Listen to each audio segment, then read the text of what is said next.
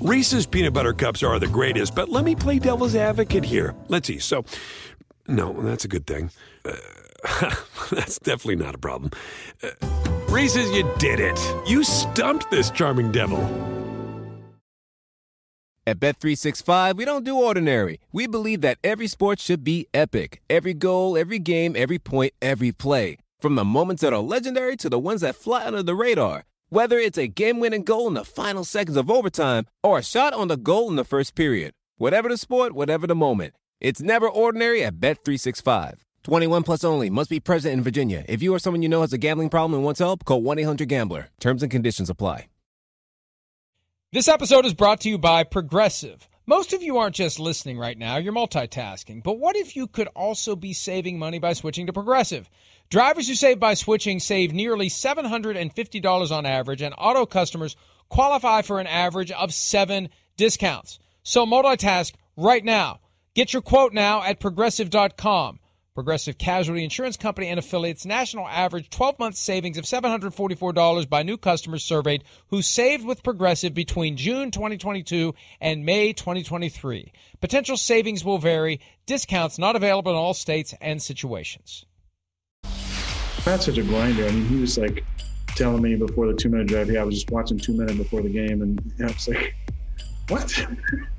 Like, that's what you're doing for the game? But I think that's the beauty in him and his style and the staff that we have is there's no stone left unturned. And sometimes, there's, like the kids say, TMI, but most of the time, the information really helps. We're going to be hearing plenty from Aaron Rodgers this week. He's still playing and for the first time ever hosting an NFC Championship game at Lambeau Field. It's going to be cold. It's going to be snowy. Football. It's going to be awesome. Yes. And it's just 5 days away. Chris Sims, Mike Florio, PFT Live, Peacock, Sirius XM 211, NBCSN, Sky Sports at prime time. They haven't told me any different, so I assume it's still prime time. Hello, London, and the rest of the UK and Ireland and everyone else. Once we mention London, here's what happens. I start getting emails saying, there are other cities in England than London. I'm aware of that. Hello to all of you.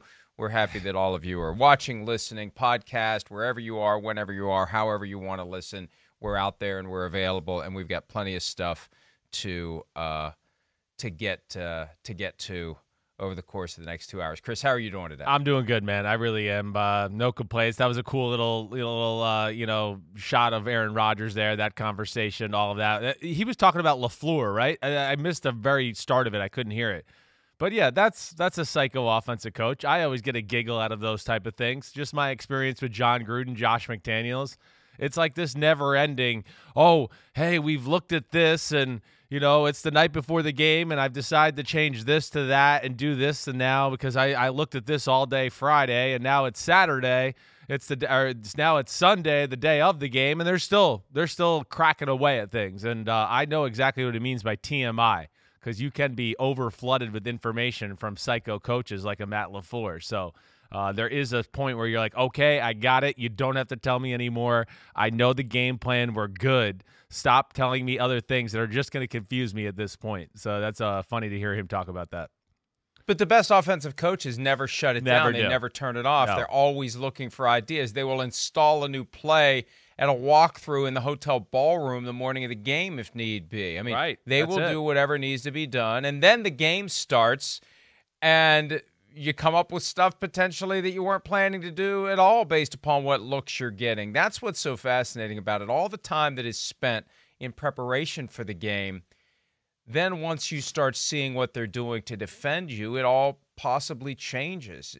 You sometimes rip up what you had planned to do and go in a different direction. That's right. I mean, one of the coolest experiences I ever had with Josh McDaniels, I was playing for the Broncos in 2009. And truly, the day of the game, we were playing a night game against the Pittsburgh Steelers in Big Bend. They ended up winning the football game. I was a backup. Kyle Orton's a starter. But it's the day of the game. So we are going to have a walkthrough in the ballroom the day of the game, right? We're going to do that because, the coaches have nothing to do, and they got to feel a little more comfortable with how things are being executed and all that.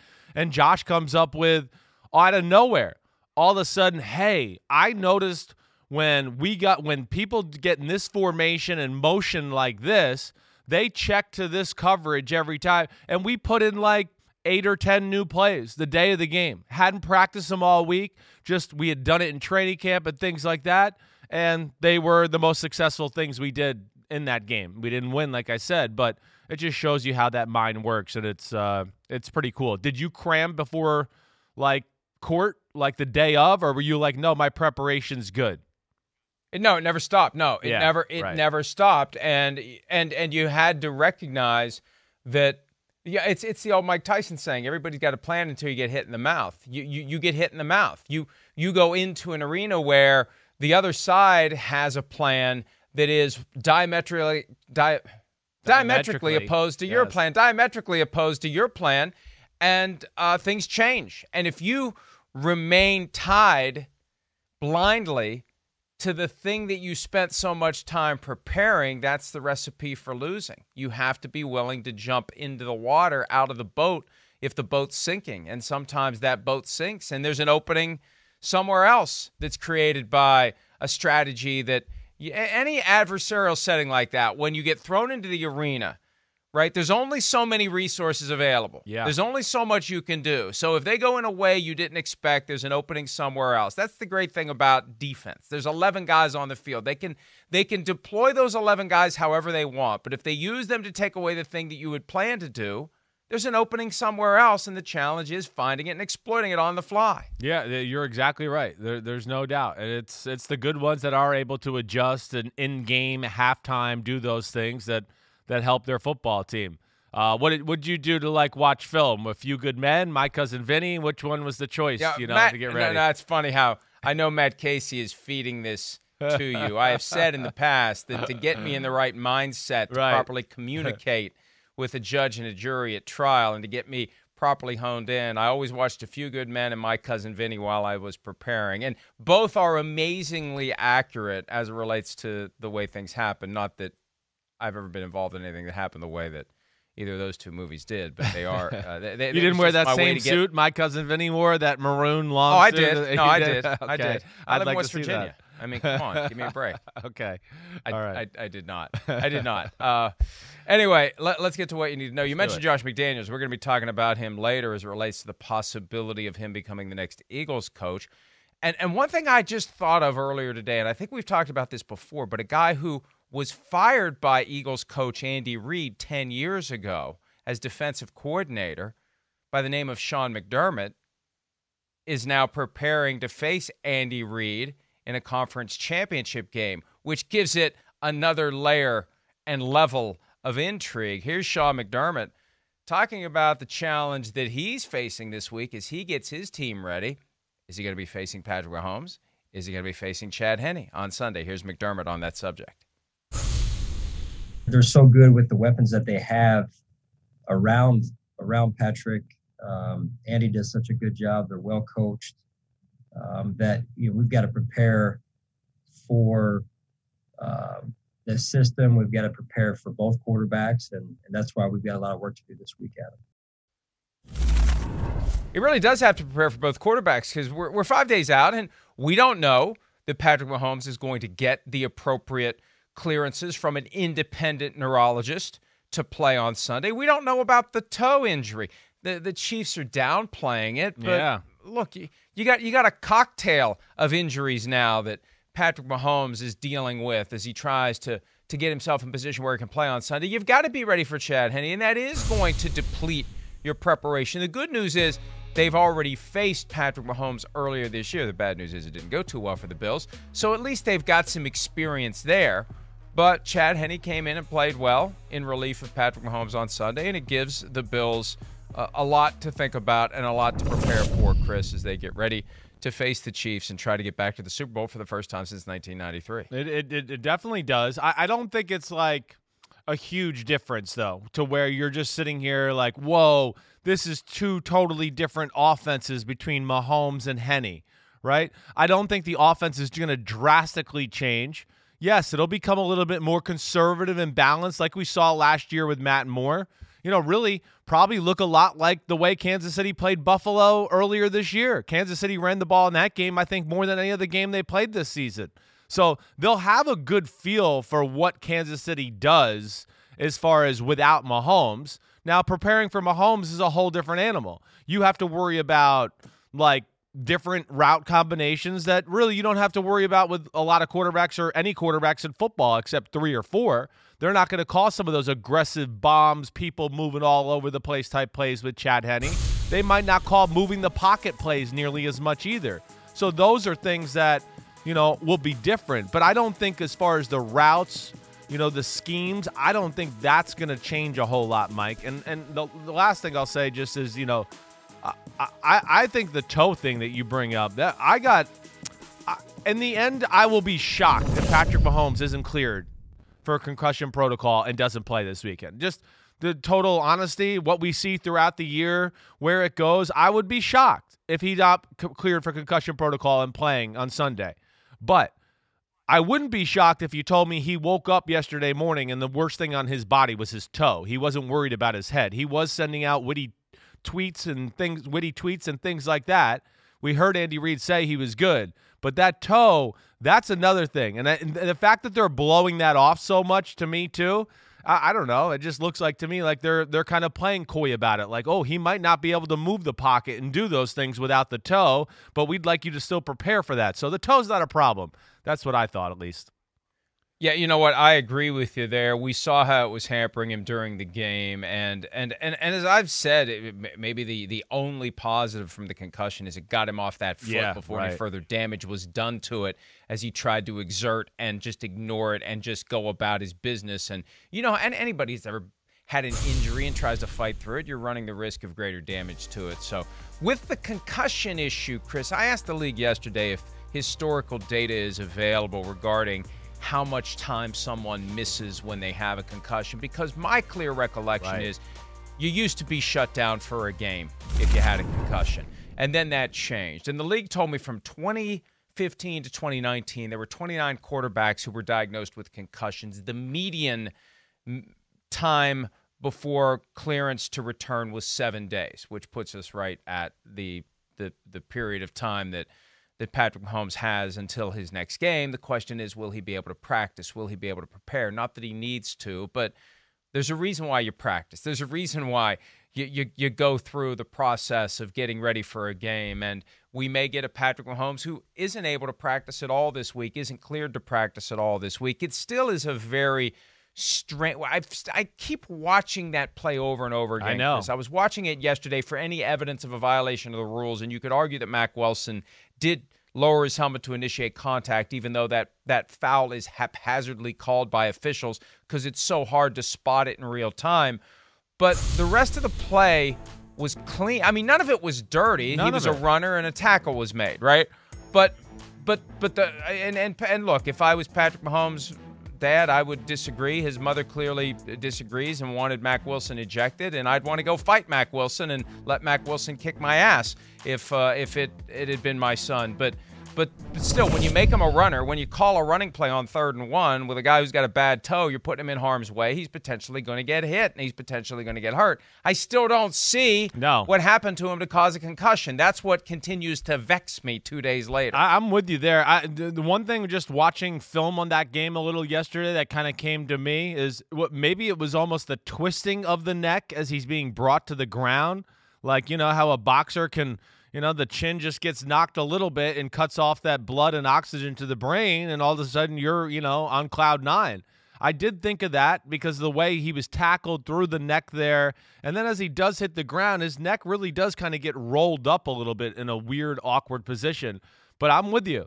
And I certainly – listen, I know Mrs. Mahomes, it's her baby boy, and I understand that. And, gosh, I'm glad I didn't have Twitter when I played. It was, who knows what my mom might have tweeted too. But it's football. There was nothing. He would have been F-bombs. There would have been F-bombs. Well, there would have been F-bombs, sure. But, he wasn't trying to lead to the head. That's where everything now has become like, oh, did his head touch? Did his head touch? Listen, the head is attached to the body. When you even try to hit with the shoulder, there's a good chance the head's going to touch. It's this big thing on top of the shoulders. It's hard to move it.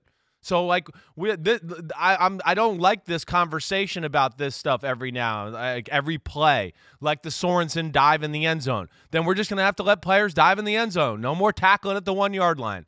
I don't know, but sorry you got me off on this, and I just don't think that's the point listen, with that one. I'll never forget, we were in Florida for the league meetings, and they had 10 proposals that year for rule changes. All of a sudden, they show up with proposal number 11 that was not previously disclosed to the media, that was just distributed, and it was already voted on and passed. And it is so broad that it is a foul to lower your helmet to initiate contact. I mean, what the hell? That happens all game. Right. That happens all. Remember all the consternation in the preseason that year? So the rule is still on the books. They expect guys to adhere to it. Sometimes they throw the flag. Sometimes they don't. Sometimes they get it right. Sometimes they get it wrong. It's a bad rule. It's poorly conceived. It's poorly enforced. But it ain't going anywhere. Because somebody got convinced in that ballroom at the hotel in Florida 3 years ago that this is something they had to do, regardless of how nonsensical it may have been. But, back to Mahomes. Yeah. I think you may be onto something, because Andy Reid said after the game that he had the wind knocked out of him. And as we all know, that doesn't mean you actually have the wind knocked out of your lungs. It means that something's happened on your spinal cord to short circuit the involuntary operation of your lungs and your heart, and everything kind of skips a beat and skips a breath. And you got to recover from that. It may just be, look, I mean, he clearly looked like he had been concussed. Right. But you just wonder if he'd stayed on the ground a little bit longer, maybe he would have been able to get up and he would have seemed fine. I don't know. Yeah. None of us knows, because he got up quickly. Yeah. But what we do know is he'll be checked thoroughly by doctors. There is a truly independent neurologist. It's not like it used to be, where if the doctor wants to continue to provide services to the team, the doctor makes sure the players are available to the team. That's why they got independent neurologists involved in this. And, I'd be surprised, Chris, if he doesn't play on Sunday, because we've seen guys come back over and over and over again within a week after being concussed. Yeah, right. We've seen a lot of it, especially like you said, here in recent history, the last year or two. I just feel like marquee players that miss multiple games because of concussions, or even one game. I mean, I feel like it's been, few and far between. And the ones that have missed those multiple games, it's been, again, I'm never trying to judge anybody's hit or how they got hit in the head, but been a lot more egregious, blows to the head, at least as far as the way it looks on TV and things like that, than what we saw there yesterday. So, he doesn't need to practice. As long as he can just have a ball and throw the ball around the field a little bit and have feel for that, he'll be able to go through the mental aspects of the game. Him not practicing might be a good thing, just like you just talked about with him getting off his feet with his toe. It might just be good. Okay, let the toe rest for the whole week. He'll be fresh and ready to go on Sunday. But, man, would that be like the most Debbie Downer tease of all time if we're about to get Josh Allen and Patrick Mahomes in the AFC Championship game and Mahomes couldn't play? I mean, I'm dead serious. If I wake up Sunday morning and I read on PFT that Mahomes can't play, I might drop to my knees and cry. I'm not even joking. Like that'll be just heartbreaking. So I really hope that's not the case. Yeah, and you know what?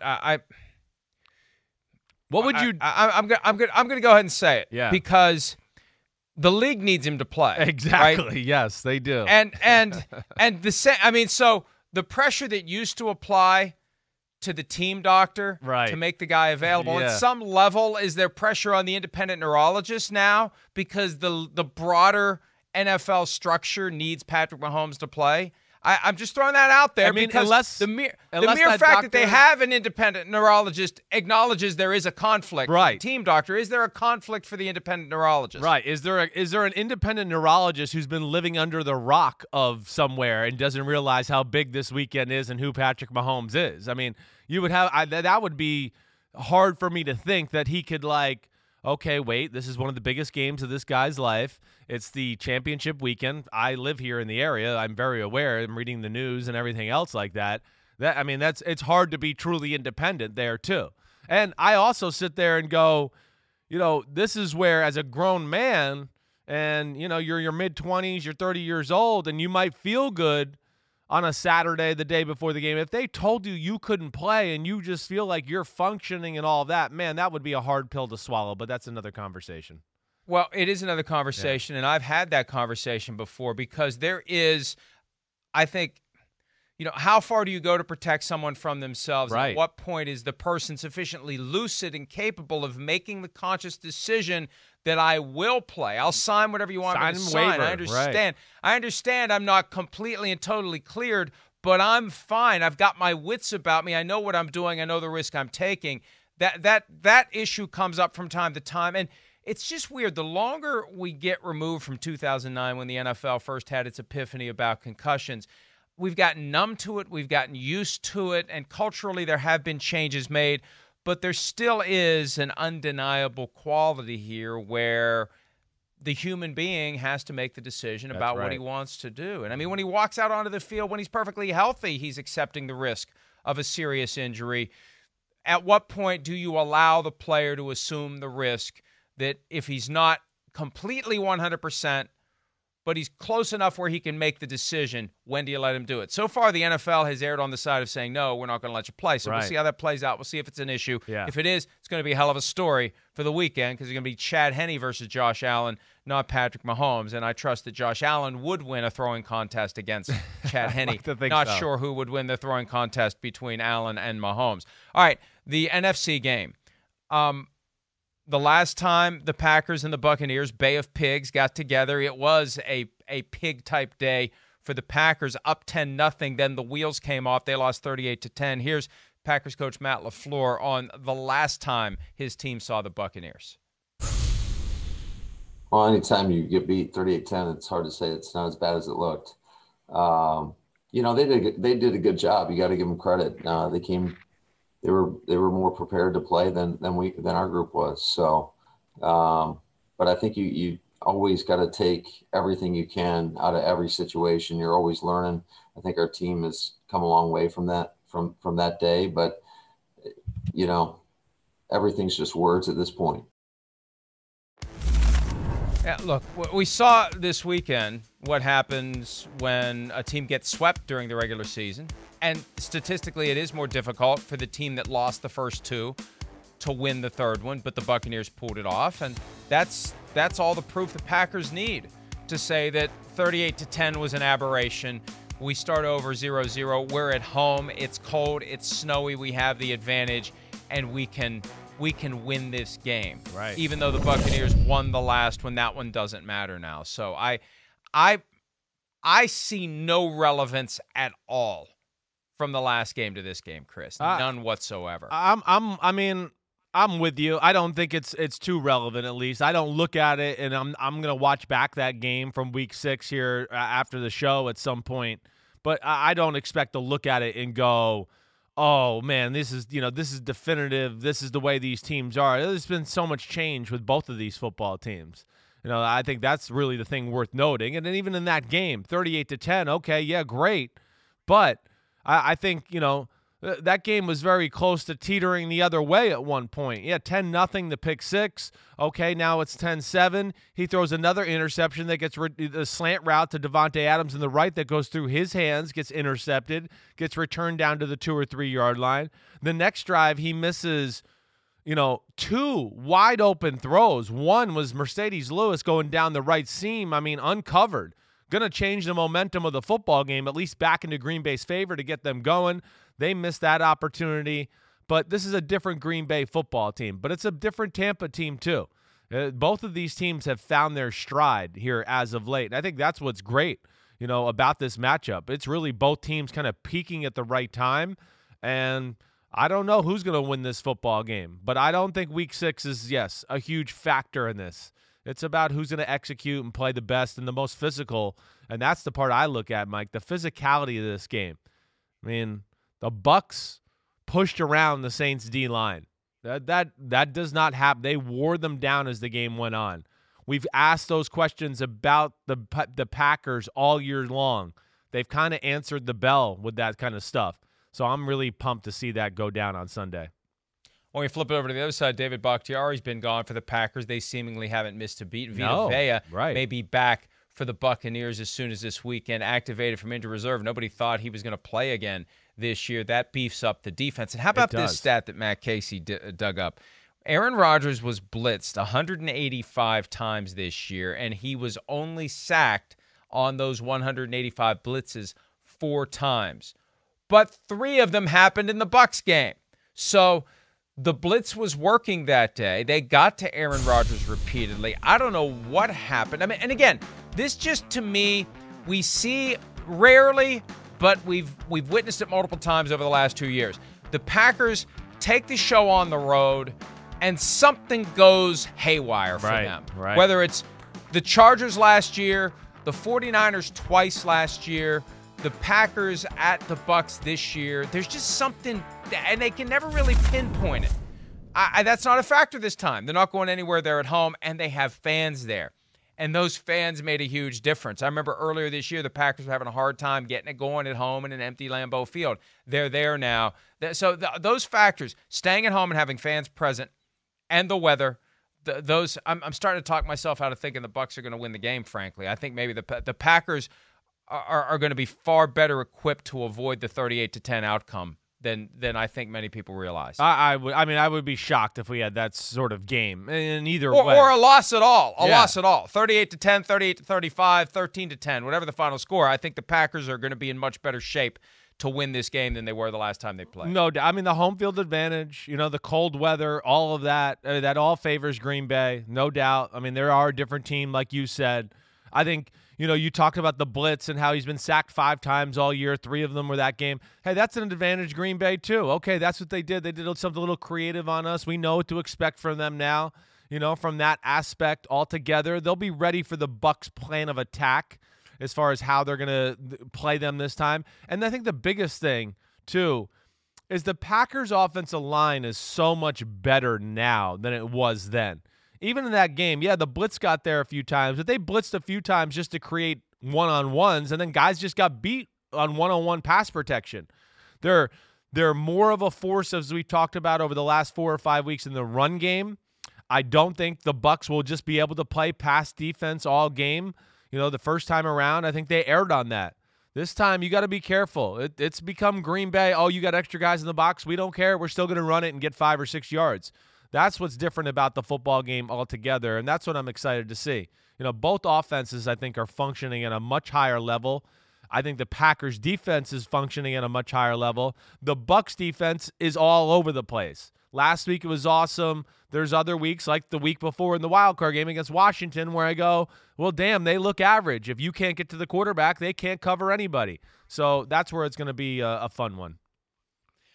Whatever switch was flipped in the second half of the game against the Saints on Sunday, they need to be able to mash that thing. And if they can do that, they'll be fine. That's what's so compelling to me about the Buccaneers. We can talk about Tom Brady and all the weapons, but that defense is going to be the difference one way or the other, good or bad, win or lose. It's going to come down to that defense. Offensively, Antonio Brown, as of yesterday, was getting an MRI on his knee, and there's been no update whatsoever, and I don't know what that means. Does it mean he's fine? Does it mean he's not fine? If he can't play, it's more opportunities for a guy like Scotty Miller, Tyler Johnson, who had that great 3rd and 11 catch they both, Miller and Johnson, both had key 3rd down catches on the drive that took the score from 20-20 to 23-20. Could be more opportunities for them. I think Brown not playing, if he can't play, hurts the Buccaneers less than we realize, because they do have an incredibly deep stable of receivers who have now been working with Tom Brady for what will be game number 19. So beyond Evans and Godwin and Gronk, they've got some great receivers available if Antonio Brown can't play. But the fact that we haven't gotten an update from Arians saying yesterday he's getting an MRI, that's just odd. And we'll see on the injury report tomorrow what it says about Brown's availability. Yeah, be interesting to see. But again, I don't think it's going to hurt their team tremendously, even if he isn't able to play or not at 100% because of what you just said. I mean, guys like Scotty Miller are really special. They have a run game that we saw them be very patient, with on Sunday night. And we've talked about a lot during the year and towards the end of the year how Antonio Brown's, playtime was cut. And I think that was because the Bucs have gotten into, we like 2 tight ends and 2 wide receivers and playing smash mouth football and then keeping one of those tight ends to block on a play action pass so Brady feels comfortable and then we take a shot downfield. That's really what they've become as a football team. And I would expect them to have that similar approach on Sunday against Green Bay, where we see a lot of 2 tight end sets, 2 wide receivers, and then on obvious third down situations, you'll see that third receiver come into the football game. But I think that's who Tampa is right now. I think they showed us that last week. They're going to continue to play through that run and ride that offensive line, and then let Brady pick people apart and off a play-action pass. I think that's the way they want to go. Yeah, man. Yeah, it's going to be awesome. It's a tough one. It's going to be great. Both games are going to be great, and here's hoping that we have Patrick Mahomes for that game, because I can't imagine a better package of 2 games coming out of the season we just witnessed, involving the teams who made it, and it should set the stage for what would be a great Super Bowl. All right, let's take a break. When we return, some updates on the remaining coaching vacancies. The jobs are filling up quickly, but there's still a couple left. Where are they going, and how long will they still be open? We'll discuss that next here on Pro Football Talk Live.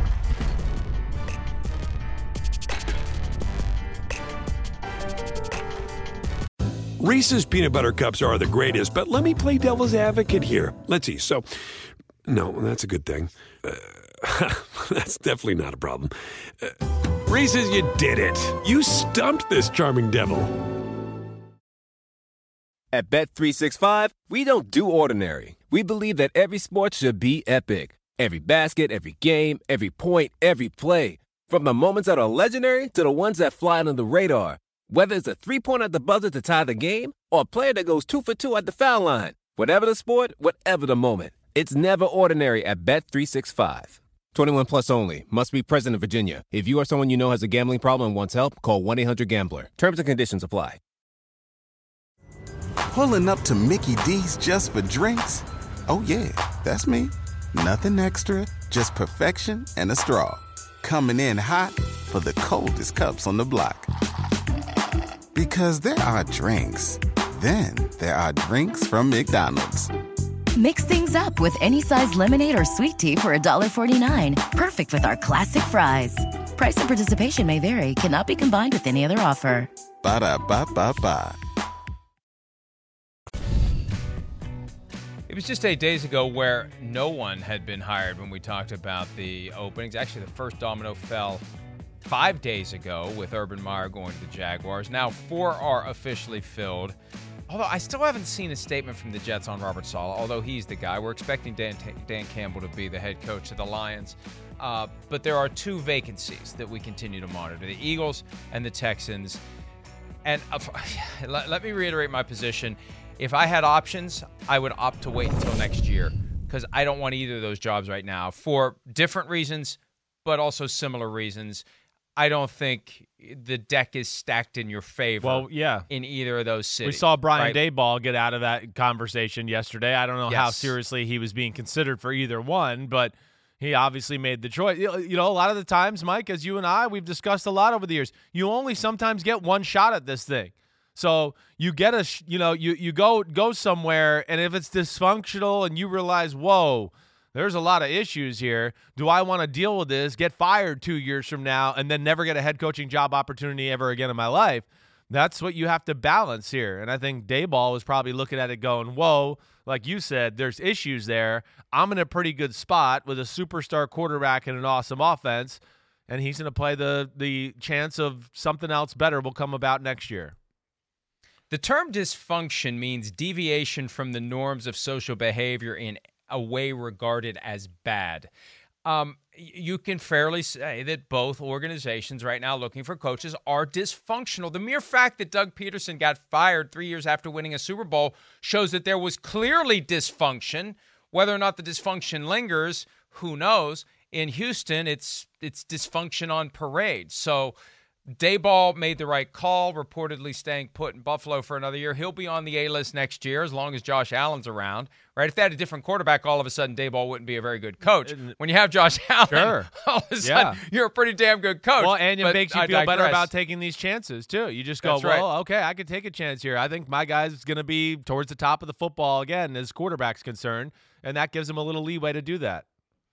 Your guy, Josh McDaniels, is being identified as a prime candidate. And look, I'm going to be very leery of top candidate, prime candidate, favorite, whatever, because ESPN told me that Brian Daboll was the favorite to get the Chargers job, and he never was. It was always Brandon Staley. It was all. I mean, and all boy, the Chargers have become masters. The Chargers are the cone of silence. There's a benefit to being the team nobody cares about, I guess. But it was always Brandon Staley for them. And is it now Josh McDaniels for Philadelphia? Chris, after saying no and no and no and passing on this option and that opportunity and this chance, why in the hell, frankly, all due respect, does he want to go coach the Eagles? Well, his story's a little different. And I think he's probably looking at it going, wait, I don't have Josh Allen with me. I don't know where my offense will go next year. Am I guaranteed that I'm going to be – we saw the sizzle or the talk around Josh McDaniels was far less this year than it's been in the previous 3 or 4 years, right, Mike? So I think within that, he's in a different situation than Brian Daboll. And he's a guy that's already had, a head coaching job. And, yes, it was a failure. It didn't work out right. There was a lot of issues there, and we can discuss that. It wasn't all just Josh McDaniels. But I think he's got to look at it and go – wait, I don't know if I'm going to get another chance. I might have to take this. And honestly, I think in a lot of ways for Josh McDaniels and the Eagles, I think it would be the perfect fit. Josh is a guy you want to build with and build around. He is, again, I don't say he's a GM, right? But he's got a lot of experience in that. He did do a lot of that stuff in Denver, and I think at the very least, he understands the team-building aspect and what to do to where he can conversate with a Howie Roseman and go, listen, we're going to try to build this type of offense, and I need these type of players, and blah, blah, blah in the defense, and go through it that way to where I do think Josh McDaniels is a great fit for this role right here. I think he's made to kind of rebuild a team and be that way, but you have to be patient and let the New England way kind of filter out and play the long play here where it might take 2 or 3 years before he turns the team around. Job number one, Carson Wentz has to be on board with whatever they do. They've empowered him at this point Seems like it, right? Picking him over Doug Peterson, which at its core, it feels like that's what they did. They want to see the return on their investment. They want to see that last year was an aberration. We've talked about this before. Ben Roethlisberger in his 3rd season was not good. Peyton Manning in his 4th season was not good. It turned around. What did it take in Indianapolis? Jim Mora the Elder out, Tony Dungy in. That's what turned Peyton Manning around. So, you're picking the franchise quarterback over the structure that's in place to use him. If that structure, for whatever reason, doesn't believe in him anymore, you find somebody who does. And Josh McDaniels need not even engage in the conversation with the Eagles unless he believes in Carson Wentz. I also heard yesterday, because McDaniels ran the show in Denver. Yeah. Howie Roseman has a major seat at the table in Philly. Right. How do these two coexist? My understanding is Roseman is fine with it. It's just a matter of talking the owner, Jeffrey Lurie, into it. And there's still this lingering what the hell happened in Indianapolis that is hovering over Josh McDaniels. And I'll say this to Jeffrey Lurie, if you're watching. Good morning, Jeffrey, if you are. Chances. I'll bet the under on that one. But anybody out there who's thinking about hiring Josh McDaniels, I'll just tell you to do this. Because you surely have the resources. You've got the time. You've got the expertise at your disposal. Find your way all the way to the bottom of the rabbit hole on what happened in Indianapolis, and then decide what you want to do with Josh McDaniels. Isn't that fair? Fair? No, it's fair. It's not an easy story. I don't want to get into the story. I know bits and pieces of it. But if you're a billionaire who's thinking about hiring the guy, you should be able to get to the bottom of it. It shouldn't be that difficult. And then you can make your decision on whether or not he's somebody you want to do business with, period. Well, yeah, listen, the Colts thing, it's not a good look for Josh, certainly. We know that. Yeah, we've scrutinized it. Everybody has. Again, I don't think this is a thing where Josh McDaniels was intending to screw over the Colts or went into it thinking he was going to do that.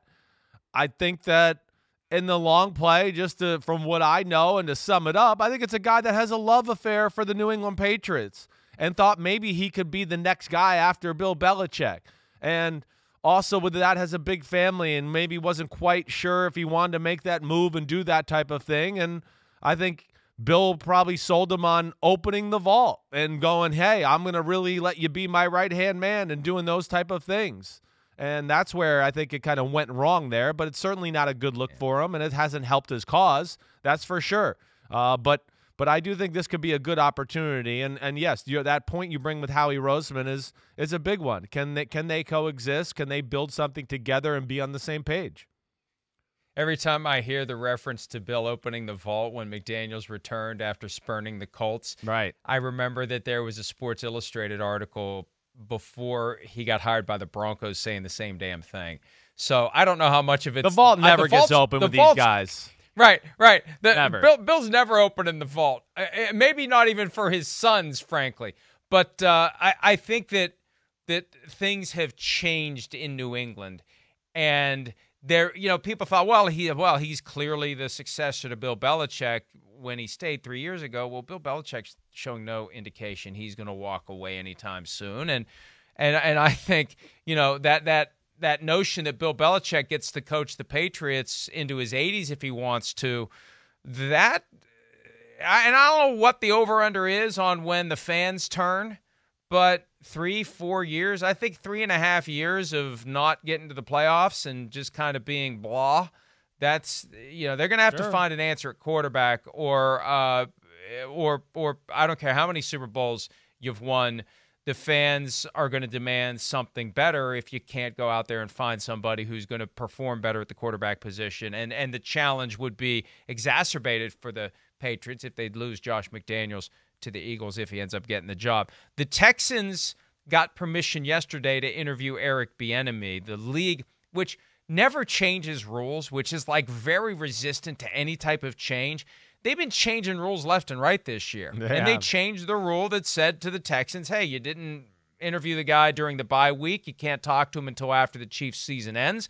The league agreed to let it happen. The Chiefs agreed to let it happen. They interviewed Eric Bieniemy and others yesterday. Matt Eberflus, who initially declined, the Colts defensive coordinator, sat for the interview.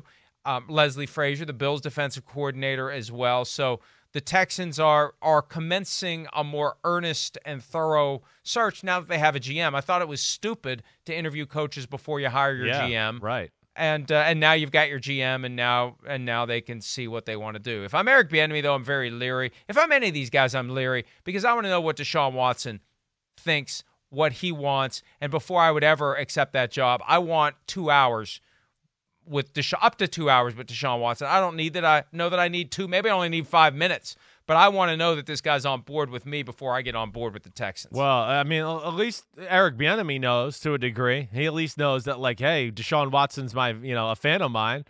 But again, this whole situation is so weird. The fact that it's that they're asking Eric Bieniemy at this point finally, I don't know. Could the Eric Bieniemy hire be one that puts the toothpaste back in the tube with the Houston Texans and Deshaun Watson? Maybe. I don't know. The way I feel right now and the rumors you hear around the NFL and everything like that, I just feel like, that might be the only thing that saves Deshaun Watson with the Houston Texans. I feel like he's out of there unless it's just maybe they blow him away here with something as far as the coaching hire. I just don't. It doesn't seem like it's heading in the right direction. From everything we've heard so far, you and I know people through the back channels, and we've talked about it a little bit.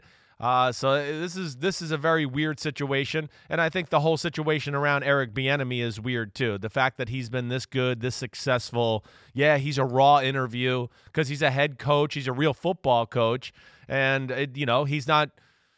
What do I want to say? Persuading or using any of these owners to win them over in these interviews. I think that's a curious conversation too. We talked about it last week. Bruce Arians wasn't a good interview. Mike Zimmer wasn't a good interview. Those guys don't go. They're too in your face. They're too they tell you the truth, and then some of these owners want their butts kissed. Right. Yeah. I wouldn't say some. I would say most, if not all. And it's not that they want it. That they're used to that. That's the bubble you live in. That's part of the billionaire privilege. You're surrounded by sycophants. That's what makes that scene from when George Costanza gets hired by the Yankees so damn compelling, because he tells off George Steinbrenner. Nobody tells off George Steinbrenner. Nobody tells off Jeffrey Lurie. Seriously. Nobody tells off Cal McNair. They figure out how to properly keep their lips affixed to their rear ends. That's how you remain employed. So when somebody comes in and starts telling you why your team sucks and why you're not doing a good job of running your team, Well, you're off the list, buddy, because you're not speaking the language. And the language is, oh, hello, sir. How are you today? Is there anything I can get you today? Boy, your suit looks great today. Oh, wow. Oh, your hair is impeccable. I mean, and it's not quite that fawning, but that's kind of the reality. That's kind of how it goes. That's kind of what's so compelling about the National Football League to me. All these teams owned by essentially monarchies who know nothing at their core, for the most part, about football. Right. And then they have to make football decisions. But as to Bieniemy and the Texans, my hesitation if I'm Bieniemy is I want to know that me taking the job fixes it with Watson. I don't want to find out that Watson's going to look at this and say, nah, they had their chance, and this is just an effort to try to placate me. Nothing has really changed. They've just added another person to the mix to kind of cover up the fact that they really don't care about me. They don't care about making it any better. This is just a way to try to keep me from asking for a trade. It's too little, it's too late. If I'm Bieniemy, I want to know whether or not that's his reaction before I take the job. I think you have to know at this point, almost. You have to. The league has been set on fire by this Deshaun Watson conversation. That's just what I know. I think there's a lot of teams doing homework right now going, what do we have to trade to get Deshaun Watson? Any team that's got a quarterback question, they're thinking about it right now. There's too many of them out there. I know that. I've heard from other people who know this is a huge story, and everybody's keeping their eye on it right now. This is going to be something to watch. And, yeah, I wonder if Bieniemy can salvage the situation or not, or Deshaun's done with it. But we don't get in this situation too often with a big-time superstar quarterback like this. Somebody asked me yesterday who's interested in Deshaun Watson. I said I think it would be easier to pull out the 32 teams and scratch off the ones who shouldn't be. Exactly. Because that's an easier conversation. That's right. The next move the Texans make will go a long way, possibly. Maybe it's too late, but he's yet to say the magic words, trade me, because he knows once he does, he can't go back. So there's still a shred, but they're going to have to do a lot, I think, at this point to convince him. Now, that, as you said, is an issue that's taken the league by storm and everyone's talking about it. There's another issue out there that isn't getting discussed like it should. We just assumed it would improve this year. Rod Graves, who is the executive director of the Fritz Pollard Alliance, issued a statement overnight regarding the fact that the 5 coaches hired so far, there isn't a single black coach who's been employed. And here's the quote, the key quote from the statement that was issued by Rod Graves: the disparity in opportunities is mind-boggling. It's unfortunate that the performances of coordinators like Eric Bieniemy, Todd Bowles, Byron Leftwich, Leslie Frazier, and Joe Woods may not meet what appears as ever-evolving standards for becoming a black head coach in the NFL. The prospect for second chances is proving to be even more elusive. The same applies to executives like Jerry Reese, Rick Smith, Reggie McKenzie, and others, all capable of providing the vision, leadership, and expertise to lead a championship effort. So, they keep trying. The league office is trying. I know they are. They're trying. I know. But you've got not 32 monarchies running the NFL teams, but close to it. You can't tell them what to do. You can't force them what to do. And it's the threat of litigation that caused the Rooney Rule to be adopted a generation ago. And it may be the reality of litigation that ultimately gets one of these owners to realize, holy crap, we do have to do a better job here. It isn't my way or the highway. I don't get to say and do whatever I want. There are laws out there that require me to afford equal employment opportunity. And the numbers, regardless of any testimony that would come out, right? Any secret Donald Sterling tape like that, you're not going to have that. What you're going to have is numbers, and the numbers aren't good for the NFL right now. They weren't good in 2002, Chris, and they're not good now. No, they're not good. And I believe you. I know the NFL, they want change here. They're trying to do their best to force the issue here as well. It's not going to happen overnight. It is unfair. It's screwed over. The NFL is deep-rooted in its whiteness. Sorry, for lack of a better way to say it. But this is a family sport with coaching staffs that are 3 and 4 generations in to, like, my dad coached and my grandfather coached, and that's why I'm here coaching in the NFL. And it's hard to get out of that cycle there. That's the biggest problem. So there's familiarity between a lot of these people in the NFL. Ooh, I know that guy. I've known him since he was little. I'm going to hire him. And that is the issue more than anything, let alone, like we've talked about before, Mike, it's hard to get in the building unless you know somebody as is. And that's an issue too. And you'd have to have some money in the bank saved up because you're going to make no money once you get started in the league.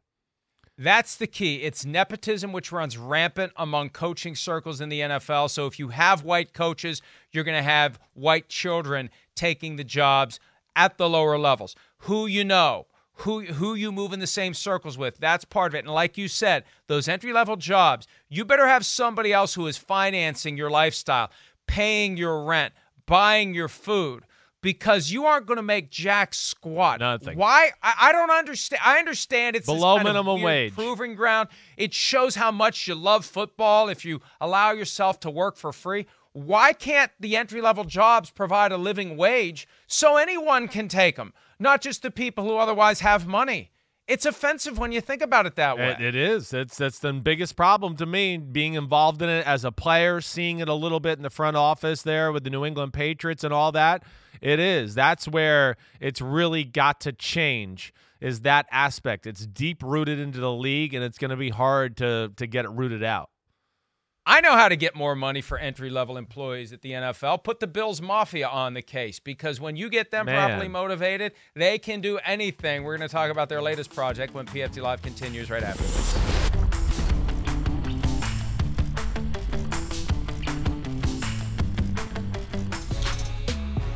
We've seen it before with Andy Dalton. We've seen it with Josh Allen, and now we see it with Lamar Jackson. BillsMafia showing appreciation to Jackson, who suffered concussion on Saturday night in the divisional round game in Buffalo, flooding his charity with over $360,000. Incredible stuff. And it all happens. It just kind of happens. Like, I don't know how the fuse gets lit. We can see it in hindsight, but it just kind of happens. It takes fire, and good on the BillsMafia to just kind of spontaneously take care of not just their own and not just people who help their own like Andy Dalton, but just to show respect to Lamar Jackson. I think it's great. And I bet if they win this weekend, they'll do something similar to Patrick Mahomes or someone from the Chiefs. If there's it's hard but you want to root for Buffalo because they're fans, the karma, everything they've had to go through. I mean, it's amazing. Really class act right there. Another hour of PFT Live still to come. We'll be right back. Reese's Peanut Butter Cups are the greatest, but let me play devil's advocate here. Let's see. So, no, that's a good thing. That's definitely not a problem. Reese's, you did it. You stumped this charming devil. At Bet365, we don't do ordinary. We believe that every sport should be epic. Every goal, every game, every point, every play. From the moments that are legendary to the ones that fly under the radar. Whether it's a game-winning goal in the final seconds of overtime or a shot on the goal in the first period. Whatever the sport, whatever the moment. It's never ordinary at Bet365. 21 plus only. Must be present in Virginia. If you or someone you know has a gambling problem and wants help, call 1-800-GAMBLER. Terms and conditions apply.